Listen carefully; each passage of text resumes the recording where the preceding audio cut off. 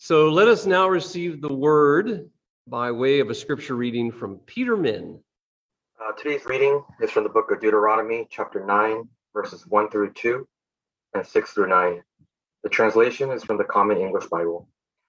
Now, Israel, in light of all that, listen to the regulations and the case laws that I'm teaching you to follow, so that you may live, enter, and possess the land that the Lord, your ancestors' God, is giving to you. Don't add anything to the word that I am commanding you, and don't take anything away from it. Instead, keep the commands of the Lord your God that I am commanding all of you.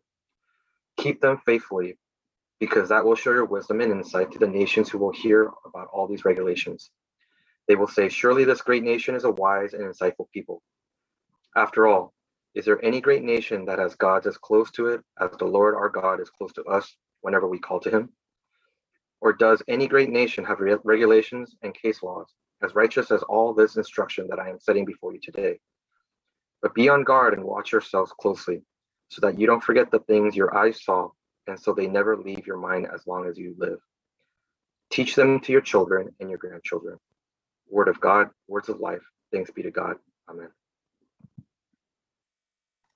Amen. And thank you, Peter. And you know what? We give a shout out to the Min family, to you, Peter, Joy, Wesley, and Eleanor, who bring us all so much happiness. Smiles break out and our hearts are wonderfully warmed with your presence. And as we are able, we look forward to reconnecting in person with you soon. Amen. So this morning, friends, we're going to receive the second message in our Art Plus Faith series from our own Elliot Lawrence, who is vibrant, awesome. He's got a huge heart. He's so talented. And that's just a few descriptive words for this delightful man. So let's greet him with some joy. Before Elliot's message, though, let us be inspired by this morning's special song sung by Melinda, The Way. Through every battle, through every heartbreak, through every circumstance, I believe that you are my fortress. Oh, you are my portion. You are my hiding place. I believe you are the way, the truth, the life. I believe you are the way, the truth,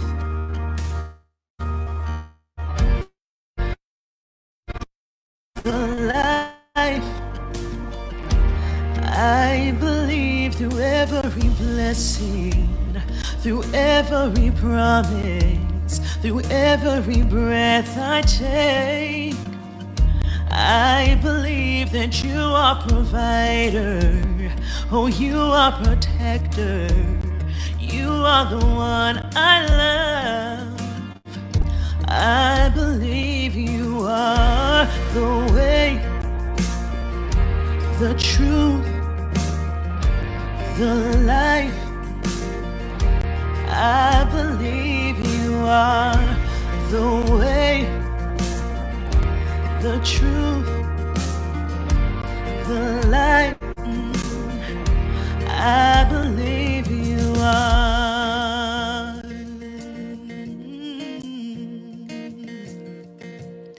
You are. And it's a new horizon, and I'm set on you. And you meet me here today with mercies that are new. And all my fears and doubts, they can all come true, because they can't stay long when I am here with you. And it's a new horizon, and I'm set on you. And you meet me here today with mercies that are new. And all my fears and doubts, they can all come true, because I can't stay long when I believe you are the way, the truth, the life. I believe you are truth, the life. I believe you are. It's a new horizon. I'm set on you, and you meet me here today with mercies that are new, and all my fears and doubts, they can all come true, because I can't stay long when I believe you are the way, the truth, the life. I believe you are the way, the truth, the life. I believe you are.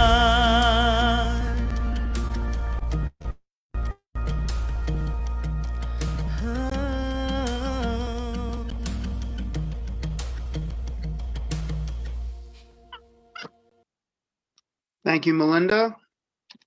Always awesome to hear you make a joyful noise. That's Melinda Hale, whom I affectionately refer to as the boss. She is the leader of the worship team, of which I feel very very honored to be a part of.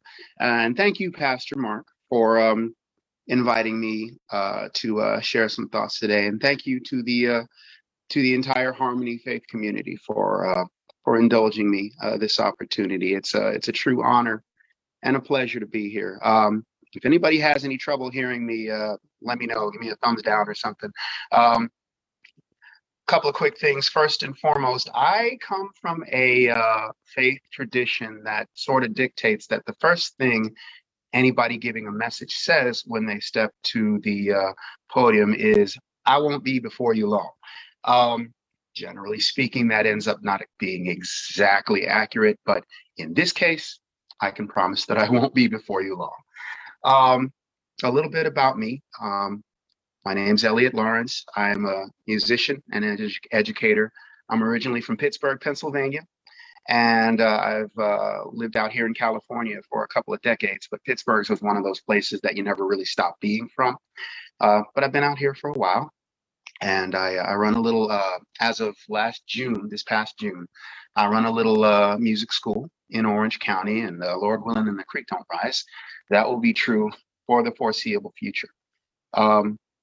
I've spent the last 20 odd years of my life working as a musician and as an educator.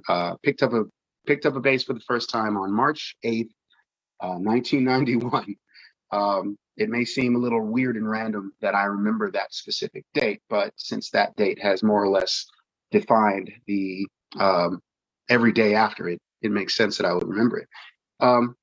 Anyway, I've been blessed to been able to do what I do. And I feel very, very glad about that. Very thankful, very grateful. And a big part of the reason that I have been able to do what I do is because I've had some great teachers who welcomed me into the creative community and empowered me in two very important ways. Number one, all the best teachers I've ever had always encouraged me to remember that there is a place for me in the arts community, in the creative community. That was number one. And number two, they showed me the foundations. They made it a big point to say, this is the foundation of the music that you make, that we make, that will be made. This is how you do it. This is why it's done this way, et cetera, et cetera. And at some point I realized that I felt very, very passionate about the notion of passing that sort of knowledge on. I decided that an important component of the musician culture, for lack of a better term, is making sure that you are not just keeping the foundation stable, but seeding the ground to create more great musicians. So I've worked as a teacher for I think the first time I taught was in 1997. So I've taught in various and sundry different capacities, different age groups, different settings, and I've always really, really enjoyed it. And so because teaching is so important to me, I've decided to sort of center my sharing today around the idea of understanding the assignment. So we're going to talk about understanding the assignment today, and I'm going to do that in part by sharing about a remarkable artist that I learned about as I was preparing for this, an artist by the name of Thelma Johnson Street. Thelma Johnson Street was born in August of 1912. She was born in August of 1912. She was an artist and a muralist and a dancer and an educator.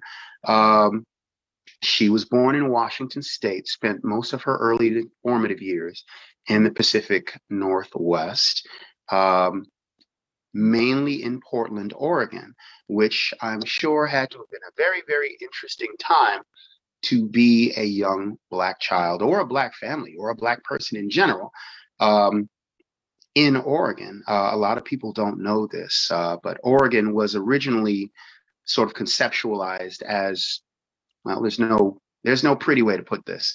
It was originally conceptualized as an Anglo utopia.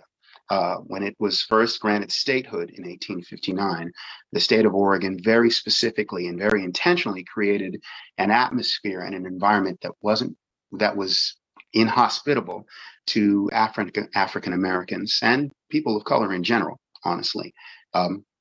But as we know, roses often grow out of concrete. And so Thelma learned to thrive there, and she thrived early. She began painting at the age of 7, discovered a really strong aptitude for it. By the time she was 18, she had an exhibit at the New York Public Library. So she had already, as a young woman, started to become quite well known and quite lauded for her abilities as an artist and as a visual storyteller. After she graduated from high school, she moved to San Francisco, and she spent a lot of time working with the arts programs run by the Works Progress organization that was set up by Franklin Delano Roosevelt.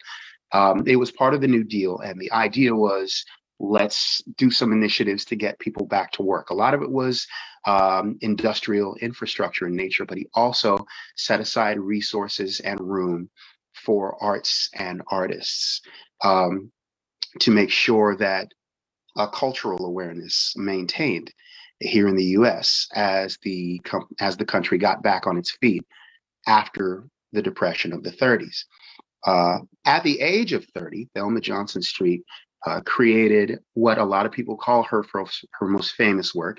It was called Rabbit Man. And this painting was very widely appreciated. It was actually the very first piece by an African American woman to be added to the Museum of Modern Art's permanent collection. A year later or so, things got a little more interesting for Thelma, in that she painted a painting called Death of a Negro Sailor, which depicted the murder of a Navy man after having come home from doing his duty and defending justice in the American way overseas. He comes home and ends up getting murdered. So he didn't get to enjoy the freedoms that he fought for, which is unfortunately very common even today. And so Thelma Johnson Street painted a painting in commemoration of that. And as you can imagine, it raised quite a few hackles and, among other things, drew the attention of the Ku Klux Klan, our favorite organization for coming around to mess things up for people that don't look like them. And it seems like they always come around when it's time to try to other people's narratives. Thelma was just telling the truth through her art because she understood the assignment. I want to take a step back and look at our scripture that Peter read a little earlier. Deuteronomy 4, verses 1 and 2, and then 6 through 9. So just to give you some context, here's what's going on here. Moses is this, everything we hear in Deuteronomy is Moses addressing his people, the children of Israel. This is actually the second generation of the children of Israel. And this is right before, basically, they are about to cross over the River Jordan and enter into the promised land. And at this point, Moses knows that he's not going to be joining them. He's going to be getting his reward in heaven. So this is, for all intents and purposes, Moses's swan song, his grand finale.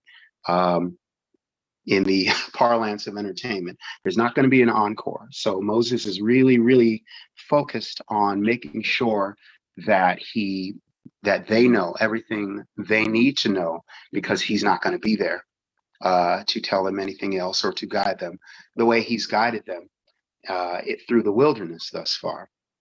A big part, so it's a big info dump. He spends a lot of time going over the rules and regulations in order to make sure they can keep their covenant with God. But even before he does that, he spends a lot of time addressing how they got there, how they got to this place, how it came to pass that they were where they were right then. He talks about the history of their people, where they'd been, who they'd encountered, what they did when they encountered them, et cetera, et cetera. A lot of time just making sure that everybody knew this is where we came from, building the foundation, right? Where they'd been before, what they'd been through. This really resonates with me very strongly as a teacher, because it's very important, to make sure that the people you're teaching, the people that you're ministering to, understand where they came from and how they got there. Several years ago, I had a student come to me for the first time, say, "Elliot, I'm interested in voice lessons. I want to learn how to be a soul singer." And I was like, okay, that's great. What kind of soul singers are you interested in being like? He's like, and the little boy was like, "I want to be like Sam Smith, and I want to be like Justin Timberlake." Okay, that's all well and good. I also want to make sure that you are you familiar with Marvin Gaye, right? He said, "Marvin who?" "Marvin Gaye, the Motown singer." He said, "What's Motown?" Had to sit down for a second. I was like, okay, so this young man needs to develop a greater understanding. So I started teaching, so I understood what my assignment was at that point. So I started telling them, okay, all of these singers that you say you enjoy, this is where they got, what they got from. This is why they do what they do, and this is how they learn to do it. Here's Al Green, here's Marvin Gaye, here's Teddy Pendergrass, et cetera, et cetera. So if you're interested in learning how to be a soul singer, this is what you want to study. That's very, very important for a teacher to do. You got to understand where you've been to understand where you're going. Thelma Johnson Street understood that too. So when she was approached by the Klan and had her life threatened twice, she leaned into the assignment. She started a new series called Negroes in History, a bunch of murals and a bunch of portraits depicting Black people in America doing the things that had created the foundations of America, working, serving in the military, all kinds of different aspects of life in America that were contributed to by Black people, including portraits of Harriet Tubman, Paul Robeson, pictures of Black sailors, Black industrial workers. She moved to Chicago in 1944, and she started a committee that sponsored a series of murals to promote African American history at the time. So going back just for a moment to our scripture, there were two that really, really jumped out at me that I think are very, very important in context to what Thelma did. The verse 2 in Deuteronomy 4, just that last bit of it really, really resonated with me. What I'm telling you, pass it on. Don't add to it and don't take away from it. Translation: you can't omit something from your history just because it's convenient for you. And we see that, and that's really important. Deuteronomy 3, the chapter right before the one the scripture comes from, actually spends a fair amount of time talking about some of the not so positive aspects of the children of Israel. It talked about some of the conquering they did. They talked about destruction of cities, phrases like leaving no survivors, destroying every city, men, women, and children. That's not usually the context that we see the children of Israel in. And yet Moses did not omit this. He did not take this away because it was who they were. It was where they came from. Even knowing that this was the last chance he was going to get to talk to his people about who they were, he didn't cut out anything just because it was inconvenient. And I feel like if that principle was good enough for Moses, it should be good enough for us. It should be good enough for us today when we see the person that President Biden refers to as the other guy having created a quote unquote 1776 commission to encourage, quote, patriotic education, saying that teaching the truth about systemic racism is, quote, a form of child abuse or, quote, a twisted web of lies. You see it when we see Texas legislators encouraging textbook publishers to soften the narrative about slavery, using phrases like workers instead of slaves. It's really frustrating. As a Pittsburgh native and a big Steeler fan, the Dallas Cowboys are enough of a reason for me to have a problem with Texas. But then I hear this and it's like, oh, come on, Texas, you got to do better. We see it in people today trying to paint critical race theory in a light that casts it as unpatriotic and unnecessary because it dares to put forth the notion that race may, meaning definitely, have been a factor woven into this country's systems and protocols. It's just knowledge. It's what we're here to do. It's what we're here to learn. It's the truth about who we are and where we came from and how we got here. And yet we have people saying, pay no attention to the racism behind the curtain. We don't want you to talk about that. This is where we draw our thin blue line in the sand. Because the narrative that we've spent the last several hundred years paints us as the heroes and the righteous and the morally upright. And we're not letting you mess that up for us. The good news is that they have no choice. We're at an interesting sort of historical singularity in that for the first time, history isn't only written by the quote unquote conquerors. We can now know the truth about what happened in Tulsa, Oklahoma in 1921. We can know the truth about what happened last year in Lafayette Square in the wake of the George Floyd murder. We don't have to have what happened passed through the lens of folks who might have an agenda. Chapter 4 through 9 in Deuteronomy ends with a section of Moses saying, make sure you teach this to your children and make sure they teach it to their children's children. So he recognizes the importance of keeping this knowledge because that is how they're going to keep their covenant with God. But they can't do that if they don't remember who they are, where they were, and how they got to where they are right now. It's important. Moses understood the assignment. That's why I'm so grateful to all the teachers who understood and understand the assignment, the teachers who helped me understand the assignment so I can train my students to understand the assignment. Towards the end of her life, Thelma Johnson Street founded Children's City, an art school in Hawaii. She later opened another one in Canada. These schools focused on art, using art to expand cultural awareness and to celebrate diversity. Like Moses understood the assignment, Thelma understood the assignment, the same way I commit to understanding the assignment, the same way I encourage you to understand the assignment. What is the assignment?